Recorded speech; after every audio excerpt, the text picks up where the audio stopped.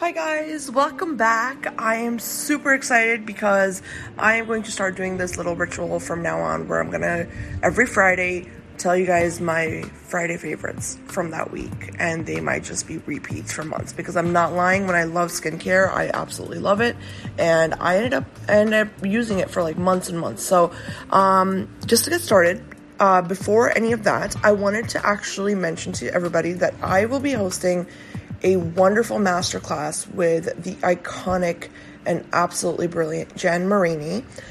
She is just truly the epitome of a skin health expert and a true visionary and a teacher, and just I can't wait to have her on. So basically we're going to be doing a 5-part masterclass with Jan, and she's going to be walking all of us through the most common pathologies that we all experience with skin and skin health. Like, for example, the first episode is going to be focused on acne, and Jan is going to really break it down so that it's so much easier for everyone to understand.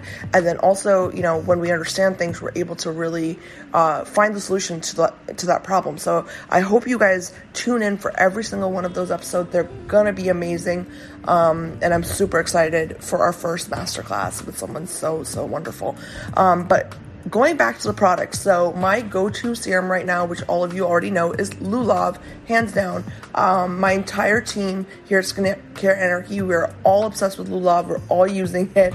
We actually share stories of progress, and you know, the testimonials range from things like, oh, you know, it just makes my skin so much smoother and my makeup goes on better, all the way to, wow, you know, it really got rid of my hyperpigmentation after just 2 weeks of using it. And that's genuinely the feedback that we're all giving each other constantly about the serum. And, you know, I don't know about you guys, but results really do speak for themselves, especially in an industry where things are so experimental sometimes, and you know the whole jazz, you guys. But yeah, Lulav is a really phenomenal product.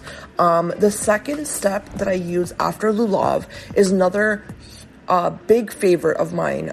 This product, like, I've been really into these multi-use products because they're just so much better, and I find them to be just way more nourishing for my skin. So the second product is called Subzi, and it's by the brand Supper Club Skincare. Now, I also featured that brand recently on our Instagram, and you guys, it's phenomenal. The founder, Ziad, has this amazing vision with Subzi where, again, just like Lulav, it's like a small batch preparation of the actual product, and Subzi actually literally translates into greens.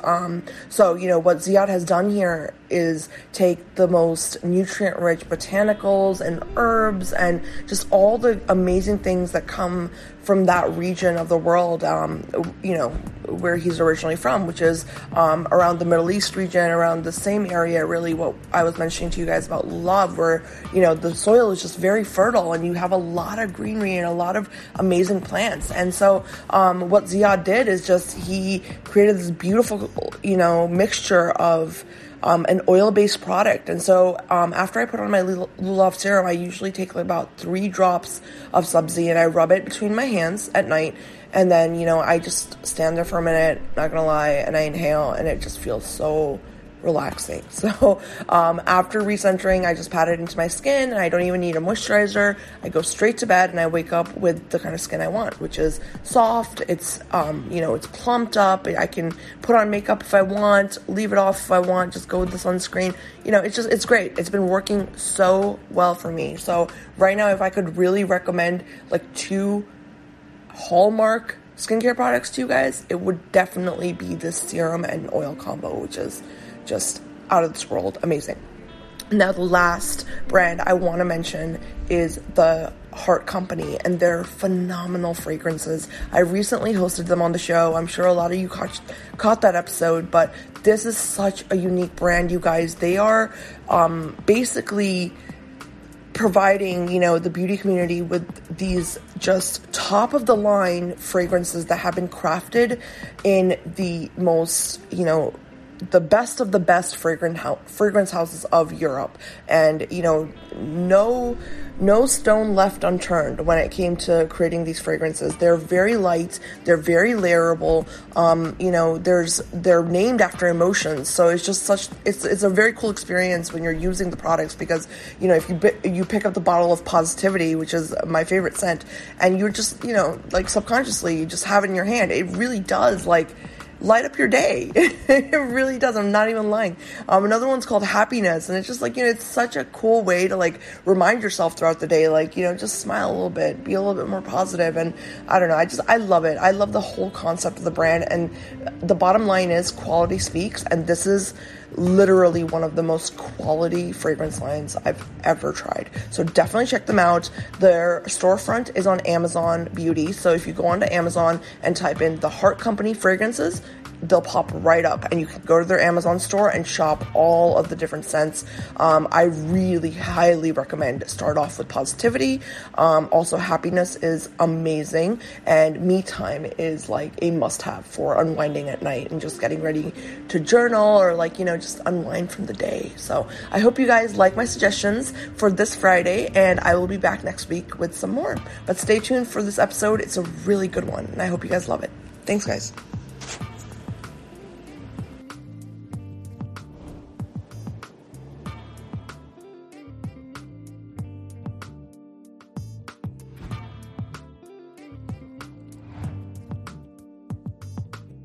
Hi guys, welcome back to Skincare Anarchy. Today is a very, very, very special episode. I am so thrilled and very starstruck and extremely excited. All the positive words I can come up with.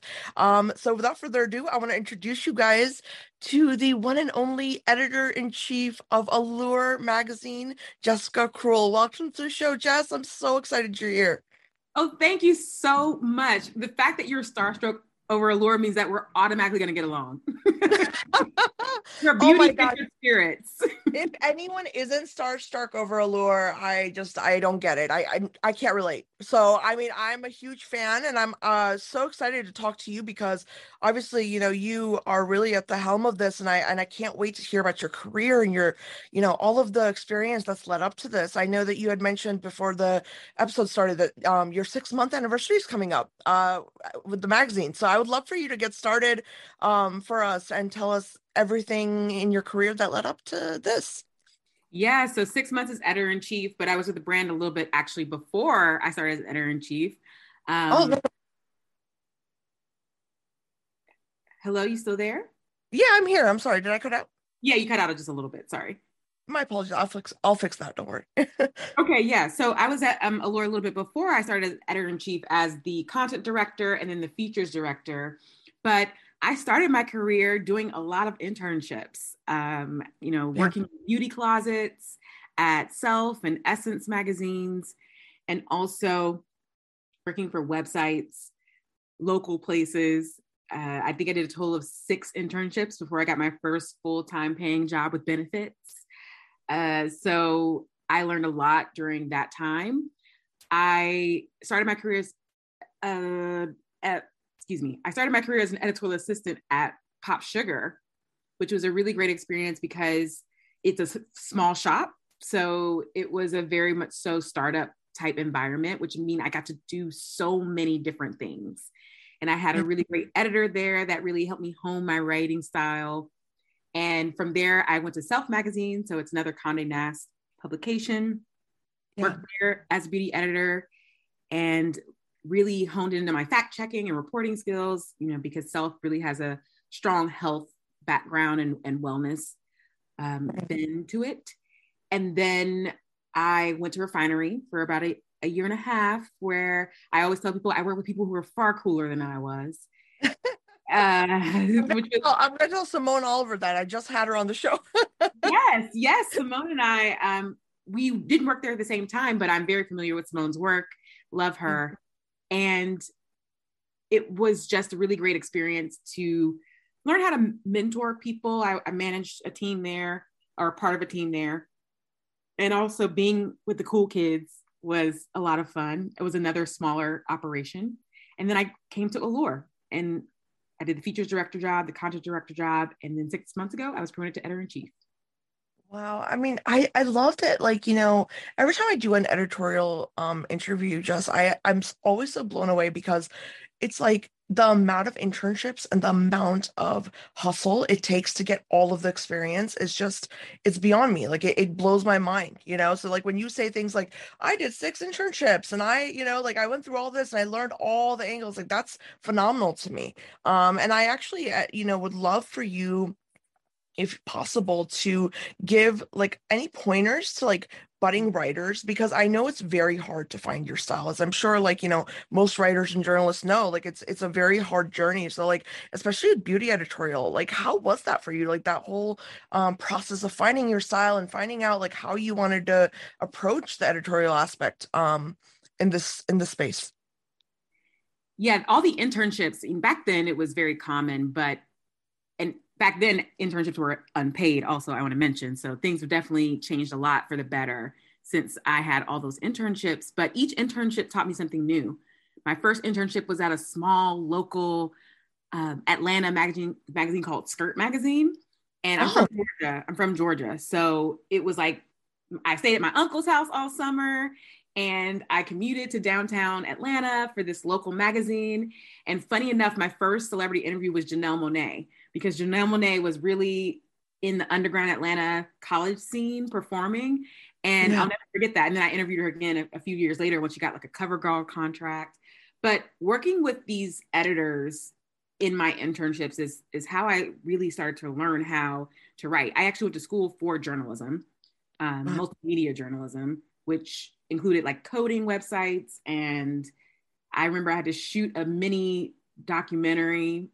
So I was like lugging a camera around, and I was in the J school basement late at night using Final Cut Pro to edit video. But obviously I don't do any of that now. It all bubbles up to what I do. Ready, your Allura is like all set to go in case we need to like bring in last minute video editing. Hey, I'll be like, I'll dust off my Final Cut Pro skills. I'll be like, okay, this button maybe will break the whole thing, but I will try it. Hey, yeah. Yeah, so having great editors, right? A lot of people are able to hone their style, and this happened for me by just people paying attention. My first editor at Pop Sugar, Annie Tomlin, I always tell the story that even though we worked for a website, she took the time to print out my stories and mark them up with like red pen. Oh, And wow. that was so helpful because when we do the print magazine, we do that sort of process. Like 3 people read the story before well, it's more like 6 people read the story, but so many people read the story before it goes out in our print magazine. And as the story morphs, that original writer is able to see how their story can change for the better. And then they start better next time. And I think that's the sort of thing that, even though web is a much quicker pace, it's something that I hope that we can maintain, maybe not for every story, but for some of the bigger stories so that people can learn to find their style.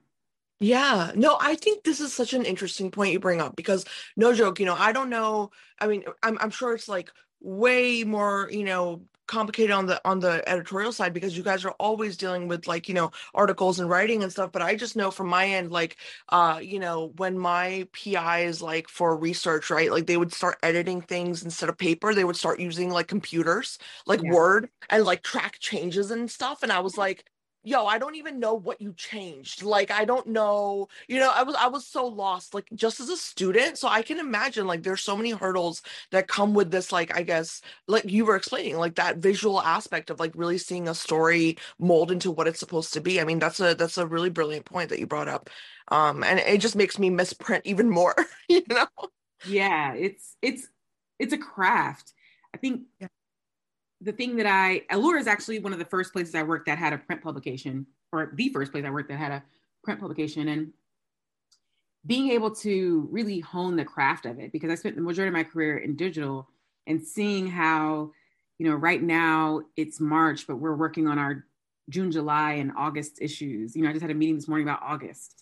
And that means we're to take our time and really think about what's right and the right people to talk to and things like that. And so that's something that I think is very rare in this digital age and something that's so important to protect. Yeah, absolutely. And I think that shows very easily too with Allure because honestly, just as a consumer, just I can honestly say like, I was telling everybody before the show, like I still have, I get the print magazine and I absolutely love it and I dive into it. And it's just like it was, when I was a teenager with any other print publication. But then also with Allure's digital content, I find it to be so much easier to navigate. Like no joke, because it's like the stories are to the point and they're digestible, like it's not like, okay, well, I've got 15 dermatologists like referenced here, and it's like I don't know what the like, it's never that like haziness, if you know what I mean, like in terms of like understanding as a consumer like what is the real reporting happening here. So I think Allure is like, you run a tight ship, you run a really, really nice, tight ship there because you guys are doing like really great work. Like it's wonderful. And the way every article is presented. Thank you. Yeah. I am just trying to keep the tradition alive. There are a lot of people that help me keep the ship tight, and they are amazing at their job. I will say we have a team of journalists that know the beauty industry in and out and have been working in it for 30 years, some of them. And that's what makes Allure great. I love that. And honestly, Jessica, I was so excited for this interview also because I noticed, I messaged, Diana Mazzone, because she was one of the first editors that agreed to come onto the show. And, back then, that was huge for me because I'd never spoken to an Allure editor. And I saw her recent piece on on Deepika Padukone, who's the Bollywood, actress, and I Mhm. was like, of course Allure would cover this, and I remember like being an Indian American woman and like sitting there and like seeing this feature and like I love her, like I really enjoy her movies and I've watched like every Bollywood film, and to see her in a mainstream US beauty magazine, I mean the beauty magazine, right? Like it was huge for me as an Indian American woman. And I even like messaged Diana and I was like, I love you guys. I love Allure. Like you guys just, you get it, like it's the team and the people that work there. It's like you guys are actively looking for innovative ways to bring in more culture, more diversity, more inclusivity. You know what I mean? It shows like the extra mile that your journalists go, to really kind of connect with their audience. It really, really shows. I really appreciate that. And really, the goal that I had when I started this job, as a Black woman, is to make sure that people who have in the past been considered others, right? People Yeah. who are of color, people who have more melanin, are seeing themselves and having that same experience that you had by being able to say, oh my goodness, this is someone that I have always loved, always followed. And their story, which is similar to my story, is being told at this large platform. And I think the other thing that makes this issue that you're speaking about, which is our global beauty issue, so Yeah. special is that Deepika is surrounded by other content that features South Asian culture.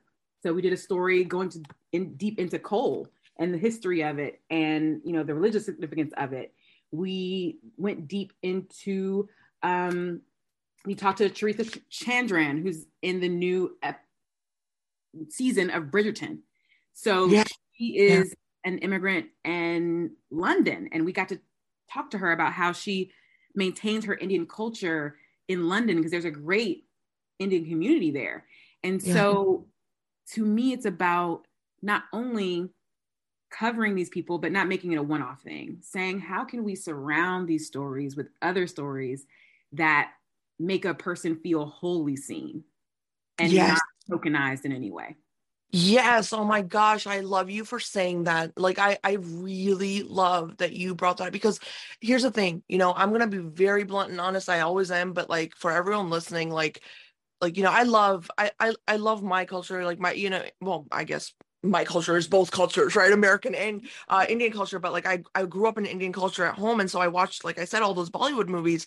And I remember growing up in America and I would relate to like certain, just certain actresses or, models or whoever you really look up to. And I used to always think like every time they come over into the Western publication world and into the Western features, it's so different. right? It's almost like you can't relate with them anymore. And like you know, that I don't want to keep like harping on this, but when I saw that post about Deepika, I was so excited because it felt like it was still her, and I felt like I still connected with her, but here she is in a very familiar space for me as a consumer because I'm a regular reader of Allure, and to see her face there, it felt like, oh my gosh, yeah, I fit in. You know what I mean? Like for the first time, like I feel represented. I feel like, yeah, like it felt like home, and so that feeling is very, very hard to, like, not only produce but reproduce, or yeah, and make that happen. So I really commend your whole team. Like it means a lot to us. Like I know, as for me as an Indian American woman, that means a lot, like that moment. So it's phenomenal. I'm Uh, glad, and part of what allows us to do that is signing on the right people behind the scenes too, not only on our staff, right, but yeah. in addition, the writers that we work with. We got a chance to work with so many international writers for this issue, and the makeup artists on set and the photographers, like that also contributes to the telling of that story. Deepika was shot in Mumbai, so Yeah. that lens, make sure that we are maintaining that important piece of the Indian culture when we do things like this. Absolutely. I actually I want to talk to you about culture a little bit more because I think like you're literally the perfect person for this conversation. Lately I've been hearing a lot about how, it's not so much like cultural appropriation anymore, if you know what I mean, like the buzzwords. Now, like I'm hearing from just our listeners or anyone who like chimes in, it's like, well, my culture's there, but I just feel like it's just another foreign, like people aren't relating to what they're seeing. Like, let me give you an example. I was talking to a friend of mine. She is Latin, she's a Latin American woman, and she was speaking just about, how just Latin beauty and, everything is like portrayed these days. And she said, I don't even feel like I know what Latin beauty is, like she was like, I don't even feel like I belong in that niche of beauty. And this brings me back to a conversation I was having with Sherry Java about the whole like Indian beauty movement thing, because a Mhm. lot of brands, especially in skincare, I'm sure, you of all people have noticed there's a lot of like Indian American founders now, that are coming up with these Ayurvedic based brands, or, Eastern philosophy, right? To like skin health. And I just wonder, because it's like, we have these movements that are so founded on like cultural awareness, but then somehow they always get twisted into like, I guess, cultural appropriation. Like what's your view on that? Like overall, as someone so high up in the editorial world and who has probably seen this like, time and time again. Like what's your viewpoint on that? I think what happens oftentimes is you have the beauty culture that we experience at home, right? Yeah. For me as a Black woman, that's, my mom putting out the hot comb on Saturday nights and like frying the mess out of my hair in the kitchen, right? That's something that a lot of other Black women can relate to. But Yeah. when you take that same story and try to tell it to an audience that is large and more diverse, right? Or even an audience that is majority white, for example, Yeah. it's oftentimes translated or transcribed in a way that is then explained to death, right? It's then watered down a little bit, and it's like, well, now it's not the same. And I think sometimes that happens for a lot of different reasons, right? You Yeah. want the person to get a sense to understand, right? There are some terms that are very much so indicative to that original community that other new group that is now hearing about it won't understand. Right. And so Right. those Yeah. things get like, okay, well, now we need to change this word. We need to change, like, now we need to describe what a hot comb is. It's like, what? Now we have to describe what a hot comb is? Yeah. Lost Yeah. every Black person once we got to that, once we added that, every Black person stopped reading, So I think it's about this give and take of how much do we share our cultural stories Yeah. as education also. That's something I think a lot about when we created a platform called the Melanin Edit, Yeah. which we launched last year in April.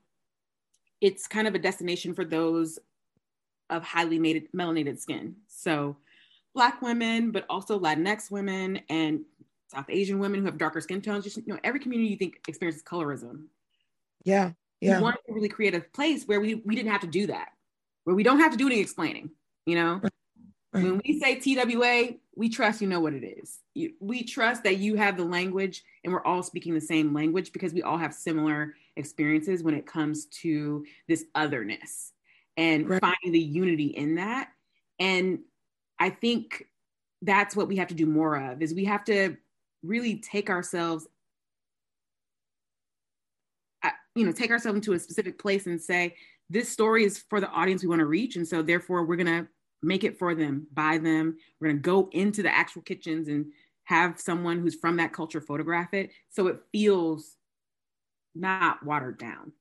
Right. Right. Now, one thing you had mentioned earlier was about like, who you're putting behind the scenes of these stories, right? Like who are the writers, who are the journalists, and you were mentioning how you have to be, very particular about that. So I would love to hear your personal theory and process that you go through when you're looking for the right journalist for a piece, or, how you go about that, because I'm sure that's difficult to find the perfect writer for an idea or, a topic. Oftentimes, we were very fortunate to have a lot of people pitch their ideas to us. So Yeah. sometimes an idea comes to us versus us hunting. But other times we have ideas and we say, well, one, who's the expert? Yeah. Who's the person, the writer, who's going to have that expertise or at least know the right experts so that we get the facts that we need? Because the thing that is true of Allure is that we're one beauty publication, one of the very few that still have a very thorough fact checking team that go through some of our meteor stories and make sure that we are telling the truth and that everything is accurate. Right, right. Thing I ask myself oftentimes, and something that's so important in this age, is voice. Yeah, yeah. No, voice is everything. I mean, it's like Yeah. the right voice too, like the right voices. We Right. have So I think you're about to say there's so many voices out there that you want to get ones that are credible, but yeah, also interesting to read. You know, I think someone who has something to say that's different than what's out there is really important, and someone who's going to weave a tale that's entertaining to read. Because what we do is still entertainment on some level. It's informational, but it's also entertaining. no, it's Especially in your more, print more magazine. well, here's the thing. It's more than entertaining. And honestly, going back to the hot comb reference, I actually want to tell you this because it's so relevant to this. And it's actually interesting because I just remembered this happened. I remember like, early on when I had met my fiance's daughter, like she's half African American, half Latin, and or half Puerto Rican, I should say. And her hair was something like as a young woman, like she didn't understand, because she had curly hair, but it was always getting that frizz. And it was like, she was self-conscious about it. And I remember like, her and I having this conversation about like, well, how should I brush my hair? And I remember immediately going onto Allure and being like, I literally typed into Google Allure best hairbrushes for curly hair, for like something. I typed something like buzzwords, right? And immediately I found an article that was like it had like 3 or 4 different brush types, and I looked them up and I ended up ordering one and ended up being phenomenal. Like it changed the whole way she did her hair. And it blew my mind because I was like, how how are people just, so lost in such a vast industry that has so many products, but they don't even know where to go and like find these products. So that's something I'm very curious about in terms of like these, because something like the right hairbrush for a specific type of hair, that's huge. That's more than just a beauty product. That's a cultural product. And so, that and being able to deliver those options and those like just suggestions to consumers, like, I mean, that's huge. So I just want to, I want your take on that. Like what is that balance, and what is the research behind that goes into like coming up with the suggestions that Allure puts out? Yes, we have a whole team of people whose job it is well, essentially our entire team's job is to try products. We Yeah. are market editors at heart. And we have Best of Beauty, which is one of our giant tent poles. The Red Seal is on, hundreds of products out there. And I think people don't believe me when I say like we try thousands of products, not only throughout the year, but in the Best of Beauty time period.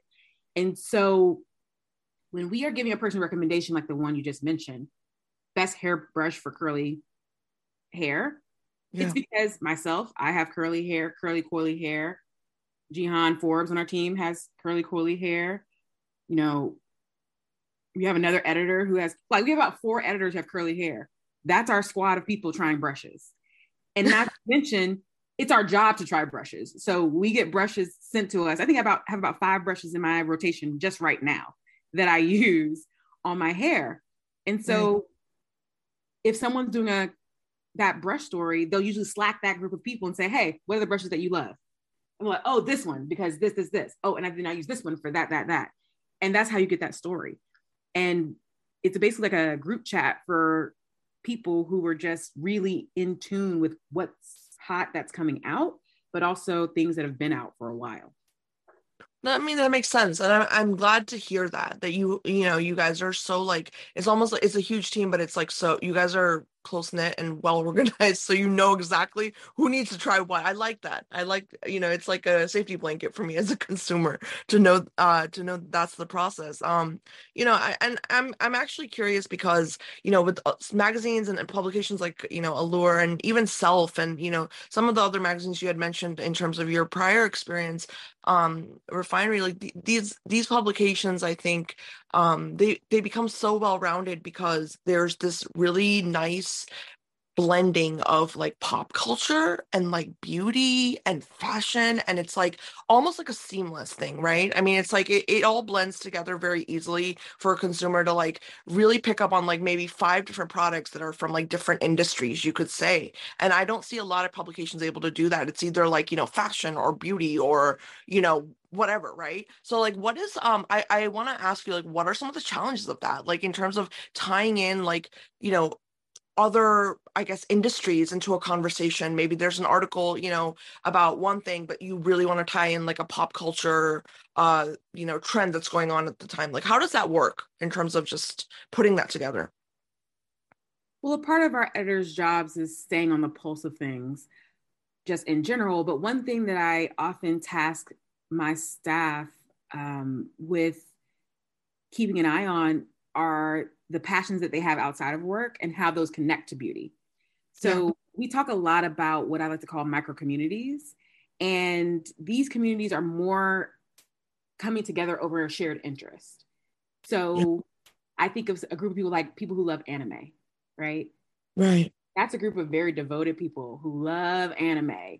And as someone who used to draw anime back in high school, I understand that kind of group of people. And so I think those people also love beauty. So what kind of Yeah. beauty would they like? And so that's how you get a story that's super well rounded. Some other communities we talk about are people who love video games, people who love Yes. Oh my, drag. Like these I am I am gamer chick number one. I'm telling you, I love video games. So yeah, I whole totally relate. right. So you like video games and you like beauty, and there's a particular type of beauty that might appeal. There's a particular type of pop culture reference or influencers that might appeal to someone like you who Yeah. likes video games but also likes beauty. So when we think about creating this content in a holistic 360 way, we think a lot about these micro communities and how we can serve them, but also how we can engage with them, right? Because video gamers, I don't know if you're on Twitch or not, but they're very they're always commenting, they're always Yeah. liking, they're always conversing in side groups. And that's one thing that's super powerful right now. I always say, like, the Facebook group is back in. It's Yeah. just gone to other platforms. And that is how this new digital culture and social media culture moves. That is so interesting that you brought that up, actually. Like, I feel like you're the first, like, editorial guest I've had that's actually acknowledged that. Is this, like, these small, like, little areas or pockets of, like, the beauty consumer community? You know what I mean? Like, that's like the gamer chicks or the girls who love chess or, whatever your cup of tea is. But that's really interesting because there was a brand, I don't remember the founder, but she was, like, really big on Twitch, like a streamer, like she was a streamer for, I think, an MMO game, and she was finding this beauty brand. And I remember reaching out to her, like, you know how you send over, like, I sent like a cold pitch, just trying to get her on the show. And I found myself so confused on how to approach this woman. I mean, even though I'm also a gamer, because it was now in this realm of like beauty, right? It was like it wasn't just about like, oh, I'm reaching out to another gamer. It was about like, okay, now I'm reaching out to a gamer who has a beauty brand. So it's like, have you ever been in those situations where you're like you're interviewing somebody or you're profiling somebody that's like, I don't know. It's very hard to kind of get into their person and just figure out like what is the essence of what they're trying to create. Like how is that? Because I can imagine how difficult that would be. I'm sorry, can you repeat that question? Yeah. Sorry, I'm very like scatterbrained sometimes, so I apologize. But my question was basically when you have like for example a celebrity or a guest or a founder that you really want to feature, and they are maybe known for one thing. So the example I gave was this Yeah. individual was a gamer, right? But she's not like, but now she has a beauty brand. So it's like two opposite things almost, right? Because you think of gaming, you think of guys and like Call of Duty and like shooting and stuff, but then you think of like beauty and it's more delicate and stuff. So how do you approach like founders or personalities that are like in different areas or industries and like trying to find what their vision for beauty is? See what I'm saying? Right. Like yeah. Well, I think first of all, that Twitch one is a perfect example because I think the beautiful thing about Allure is that we have a lot of different platforms. Most brands do. We have a print publication, we have a website, we have social media on all those social media platforms. We also have a box, a subscription box, and we have a store. And so one thing, whenever we think about talent or someone or a beauty brand or any person we're going to cover on Allure, we think about where's the best place to cover them. Yeah. If we were getting that Twitch founder, the best place to do something with them is on Twitch, where they're native, where they're well known, where that audience is going to recognize them. And so we think a lot about not necessarily the content of it all, right? Because content is still the same in the sense of why did you found your brand? What are you hoping for beauty? What's differentiates your products, things like that. But Right. the platform might be the thing that's changing, and the format of how we speak to them might change to fit that platform. And I think that's so important in this day and age when you have so many places to consume content, and everyone has a different perspective on what's most native to them. Right? Most Right. people read their phones; they read stories on their phones. So when we look at our website design, we're like, well, what is it going to look like on the phone? Because everyone reads on their phone. So some things that we definitely think about. Yeah, and that makes sense. Thank you for answering that. I know it was kind of like a convoluted question, but yeah, it makes sense. It makes total sense what you're saying. It's like, it's like a game, basketball game or a football game. You go to people are more comfortable when they're, at home in their home state. So it makes sense, and I like that that's something that Allure is, really mindful of. I think that that's very important in good journalism is to make sure that the person you're reporting on is comfortable and actually tells you the truth. Because I'm not gonna lie, honestly, Jessica, I look at some of these like articles that come out, nothing by Allure, by the way, nothing Refinery or any of these great publications, but some articles I read and I'm like, oh my gosh, is this made up? You know what I mean? Like I just get so like I get so confused because I'm like, it just sounds so outlandish or it just doesn't it's so hard to relate to. So, it makes me wonder like how relevant are magazines at this point. But then like, what I'm trying to say is there's like a whole group of magazines that I feel like are not reporting the right way, but then there's like 4 or 5 of you guys that are doing it perfectly. So how is that whole scene right now in the editorial world? Like, you're at the head of the top beauty publication, in my opinion, and I think in a lot of so how is that in terms of the pressure, in terms of the, like making sure that you're really at the cutting edge of reporting the most latest things? Like what's that whole experience like for you, like on a day-to-day basis? Yeah, this world moves fast. That's the Yeah. thing that is hard. And I think with the rise of TikTok, it's something we talk a lot, is there's so much misinformation out there because this younger generation doesn't know who's an expert and who's not. They can't look at someone and say, oh, this person's a dermatologist and went to school, so therefore I could probably believe what they say. But this person is just someone who started a blog about skincare 2 years ago and maybe doesn't have like any official information to be giving me facts. And things go viral that are wrong. And so I think Allure's place is always that, being that person who's like, hey, we talked to the dermatologist and translation, we're going to translate this for you. And here's what you need to know to be, as safe as you can, but also just as factual as you can. And there's always going to be a role for that, because the more and more, not to get too political, but the climate for journalism right now is just so, everyone is creating content that no one is vetting, right? That there's no, and it's not necessarily, it's not even, I'm not saying it's even from journalists. I'm saying it's from,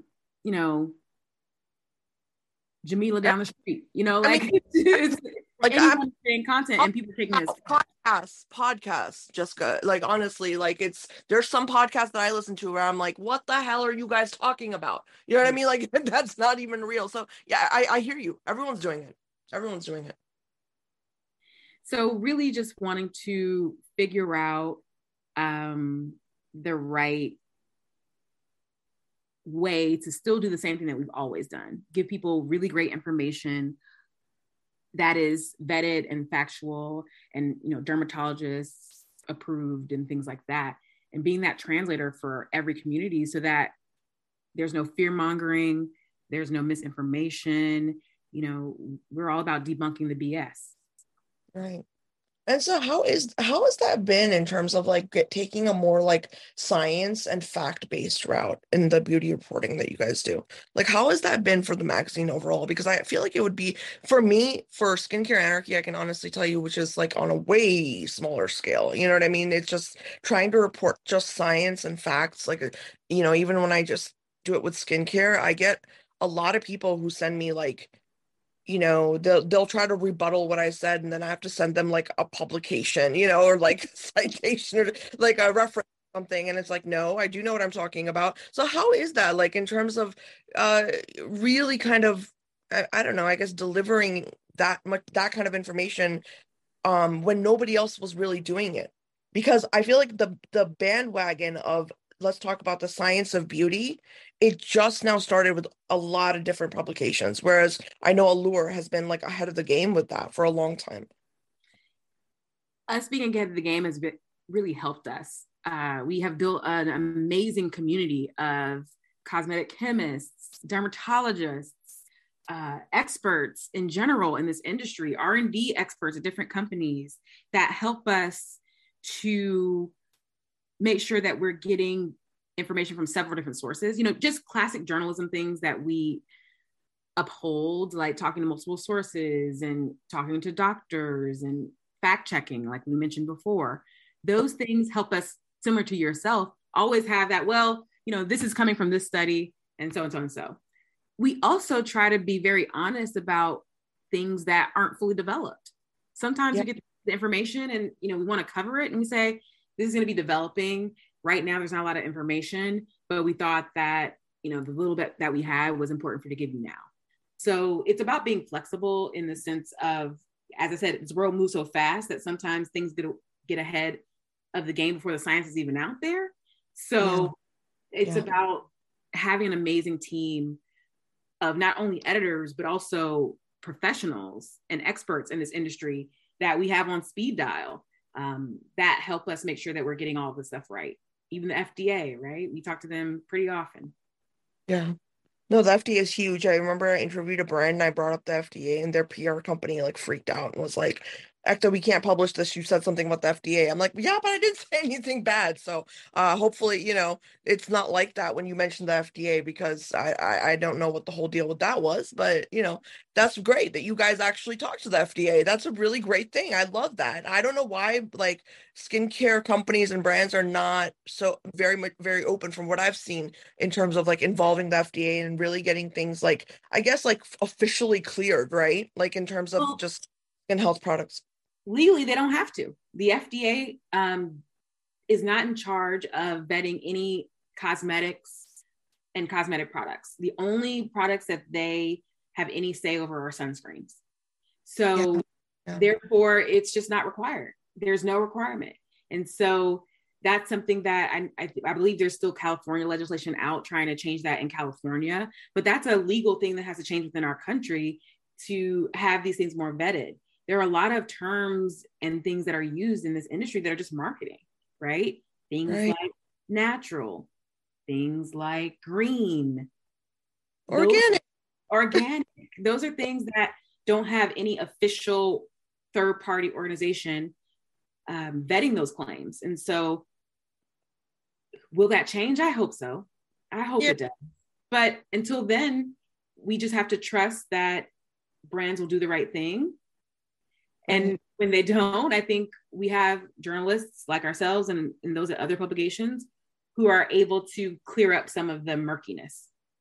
Right. No, I mean it makes sense, and you're right.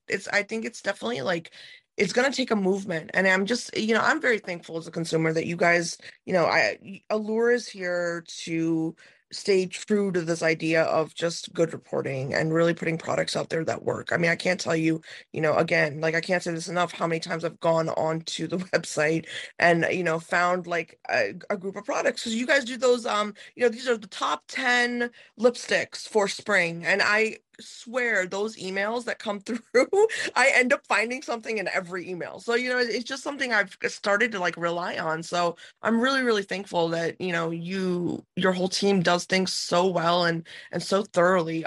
One question though, I really wanted to bring up to you, because this is something I'm very curious about after I've started this podcast, is this idea of trends. Now, like I know that in the beauty industry, a lot of the trends that take off, at least from what I've noticed, are really geared towards Caucasian women. Like, for example, like a new line comes out of lipsticks, or a new line comes out of blushes or whatever. And there's all these like options, right? Which we all know.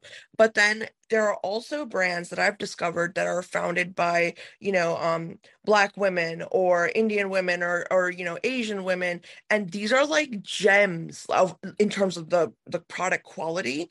But it's like no one is like letting the secret out, if that makes any sense. Like it's like I don't see the same amount of like I guess push behind those trends as I see like some of the more, I guess, obvious ones. So how does that work? Like for especially, for you being a woman of color and being in this industry, like, um how do you see that? Like when it comes to like African American brand founded brands, or people of color founded brands, and why they don't come out so loud, as loudly as a lot of Caucasian brands. Like how do you feel about all that?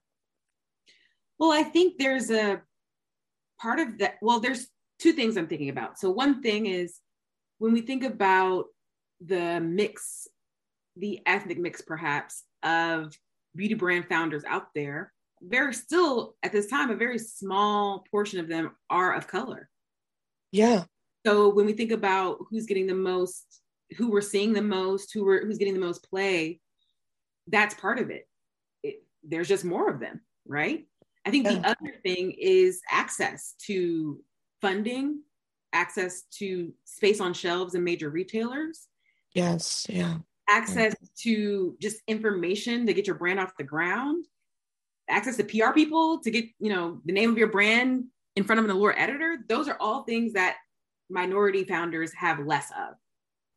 100%. I'm so of that. Yes. I actually have had some of those the run-ins with those entrepreneurs that are like, I can't afford a PR company. They're like Right. $25. Like, how the hell am I gonna, pay my bills and have a PR company repping me? And I'm like, they'll come, like in the past, they've come to me. Like, for example, I'll tell you, there's a brand, and I'm sure you've seen it, Jessica. It's so good. And the young lady who founded it, she embarked upon it. It came to her, but it's the best shea butter I've ever used. And I remember when I first came across her brand, she was a young African American young lady, really loved her brand. It's a beautiful concept. Tallulah skincare, by the way, everyone listening. And it's the best, I'm not joking, shea butter, body butter I've ever used. It makes my skin feel like nothing else. And I kid you not, she came to me and said, Ekta, I have no one who wants to even look at my products. I Mm-hmm. can't get an editor to look at them. I can't get, a PR agency to look at them, because everyone wants thousands and thousands of dollars from me. And I was like, listen, you know what? from, I ended up featuring her and all that, but it was like I remember reaching out to a lot of like people I knew at the time, and it was very hard to get her brand in. Whereas when I'm looking at the overall scene of the beauty industry and I see a brand that just came out that's founded by, I'm really not trying to play the race card, but it's a Caucasian woman behind it. And within 3 months, I see her whole brand blow up. I'm sitting here as a woman of color, still thinking about my friend, founder of Tallulah Skincare. And I'm like, where is this disconnect, right? Like, where's the disconnect? Like, on what basis are we deciding as publications, like, who is going to be featured and why? Like, I love for your advice on that, like, just your input. Yeah, I think at Allure we do our best to get a good percentage of those indie brand founders in and their stories in. I think it's also about access to who you know. Now, a lot of people say, it's about who you know. And sometimes that matters about what we even see in the first place, right? It's about who you know.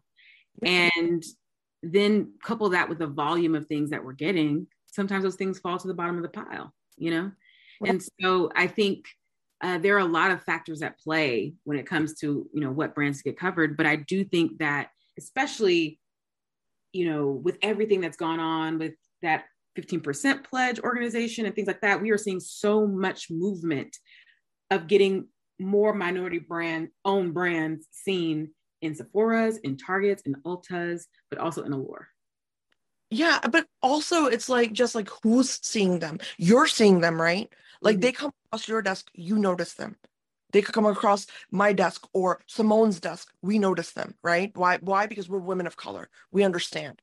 But then they go across a desk of someone or a publication that is predominantly, I don't know, whatever race, okay? Like I'm not even going to put a label on that. And they are not even looked at. That's where I get really upset, right? Because it's like, it's not even about like, because Allure's not even, I'm not thinking of Allure when I'm citing this example, because you guys are very inclusive and, obviously, you're really ahead of the game. But like, I get very upset because I'm like, well, I don't have any answers for these young entrepreneurs who are confused about why their brand isn't featured, and the girl next door who's just another complexion, another shade of skin color is just succeeding at life even though her products are complete trash. It's a real frustration in the entrepreneurial community right now. So I don't know, I just wanted your input on it, because I think it's more about also the lens of the person that's in charge and if they're able to see, right? And so I think that's also something that concerns me. And that's why it's so important to have not only diverse staff and diverse editors behind the scenes, right? Yeah. It's something that is very important to me as someone who has been in rooms where I was the only person of color and the only person who's Black. Yeah. I think it's really important to me that we build the Allure team to look like, the world that we live in. And that way, like you said, I'm not gonna lie, when a Black owned brand comes across my desk, I'm like, oh, what is this? Like, let me look and see. And so if we have a good diverse staff, then everyone's gonna do that for their cultures, right? Everyone's gonna have that eye on that particular group because they are so proud and wanting to feature people who look like them and founders who look like them. Right. No, I agree. Of course, there's always like this, subconscious awareness that we have about our own races. But even in general, I think as educated women and just people, it really kind of baffles me how I can speak to you and I can speak to other like-minded individuals, and we all agree that it's like, okay, a good product is a good product, right? At the end of the day. Yeah. So where's the hang up, guys? You know what I mean? Like that's where the conversation comes to a halt, because it's like, okay, we've laid out all the logic here. Now what's the problem? And that's where I get stuck, because like I said, I'm not gonna lie to you, I ranted. The episode I just published in the very end, I kind of ranted because I was like, I look at the beauty industry and I actually shouted out Allure as one of like the greatest publications, obviously, but I was like, I don't get why this is still a problem. Like there are so many brands and there's space for everybody, and I don't understand what the hang up or the slow responses, or all of that. I just don't get it. And I think it's unnecessary, and it's almost as if we're creating glass ceilings within a bubble that's already a glass ceiling. You know what I mean? Like we're just creating more and more, and we keep telling minority entrepreneurs, not we, like you and I, but you know what I'm saying, like the community, the culture, and the whoever's in charge, I guess, that you're gonna have to work harder and you're gonna have to do more to get noticed even from the get-go. And putting that out there and putting that message out there, whether it's directly or indirectly, is hugely demotivating. You know what I mean? Like for a lot of entrepreneurs. And that's why it bothers me so much, because it's like a lot of people don't even want to get into it because they're like, well, am I even going to take off? So that's why I brought this up, because I felt comfortable talking to you about it because I know you get it. Yeah. Yeah. So I wanted to actually, just get your advice for everybody that's listening, that's in journalism, that's in editorial, or, even an entrepreneur, just advice about career, about life, anything, any nuggets of wisdom you could share with us that might be helpful to young professionals. Yes, I think find ways to pursue your passions in your day job. And I think that's one thing that has very much so benefited me. Even when I was, the minority in the room, being able to say, hey, I really want to do this story that my friends are going to read and they're really going to love because that's what they're talking about, is something that allowed me to really bring new, I think, groups of people, new audiences into the spotlight. And it's something that I've never regretted. And I think every person that I interview, I always ask them, what's your passion? And I get some of the best answers when I ask that question. And it really tells you a lot about a person, about what else that they are interested in and how that might connect with beauty. So I always say, find a way to pursue your passion at work. It's not going to be 100% of work, right? Because work is work, but it'll make it, much more fun and much more rewarding in the end. Yeah, I love that. I love that. And I hope everyone listening, you guys should really pay attention to these kind of like words of wisdom, because like you don't realize it in the moment, but then like these kind of like those words stick with you, and then you are in a situation and you're like, I remember hearing that, and it really helps you out. And I love that. Thank you so much for saying that. I completely agree with you. And I'm so honored to have had this amazing opportunity to host you. I have so much respect for you, your work, and just everything that you guys are doing at Allure. It's, top notch, like pristine. Like I can't say enough good things. So yeah, this was such an honor, Jessica. Thank you so much. Thank you. I really appreciate it. Yes.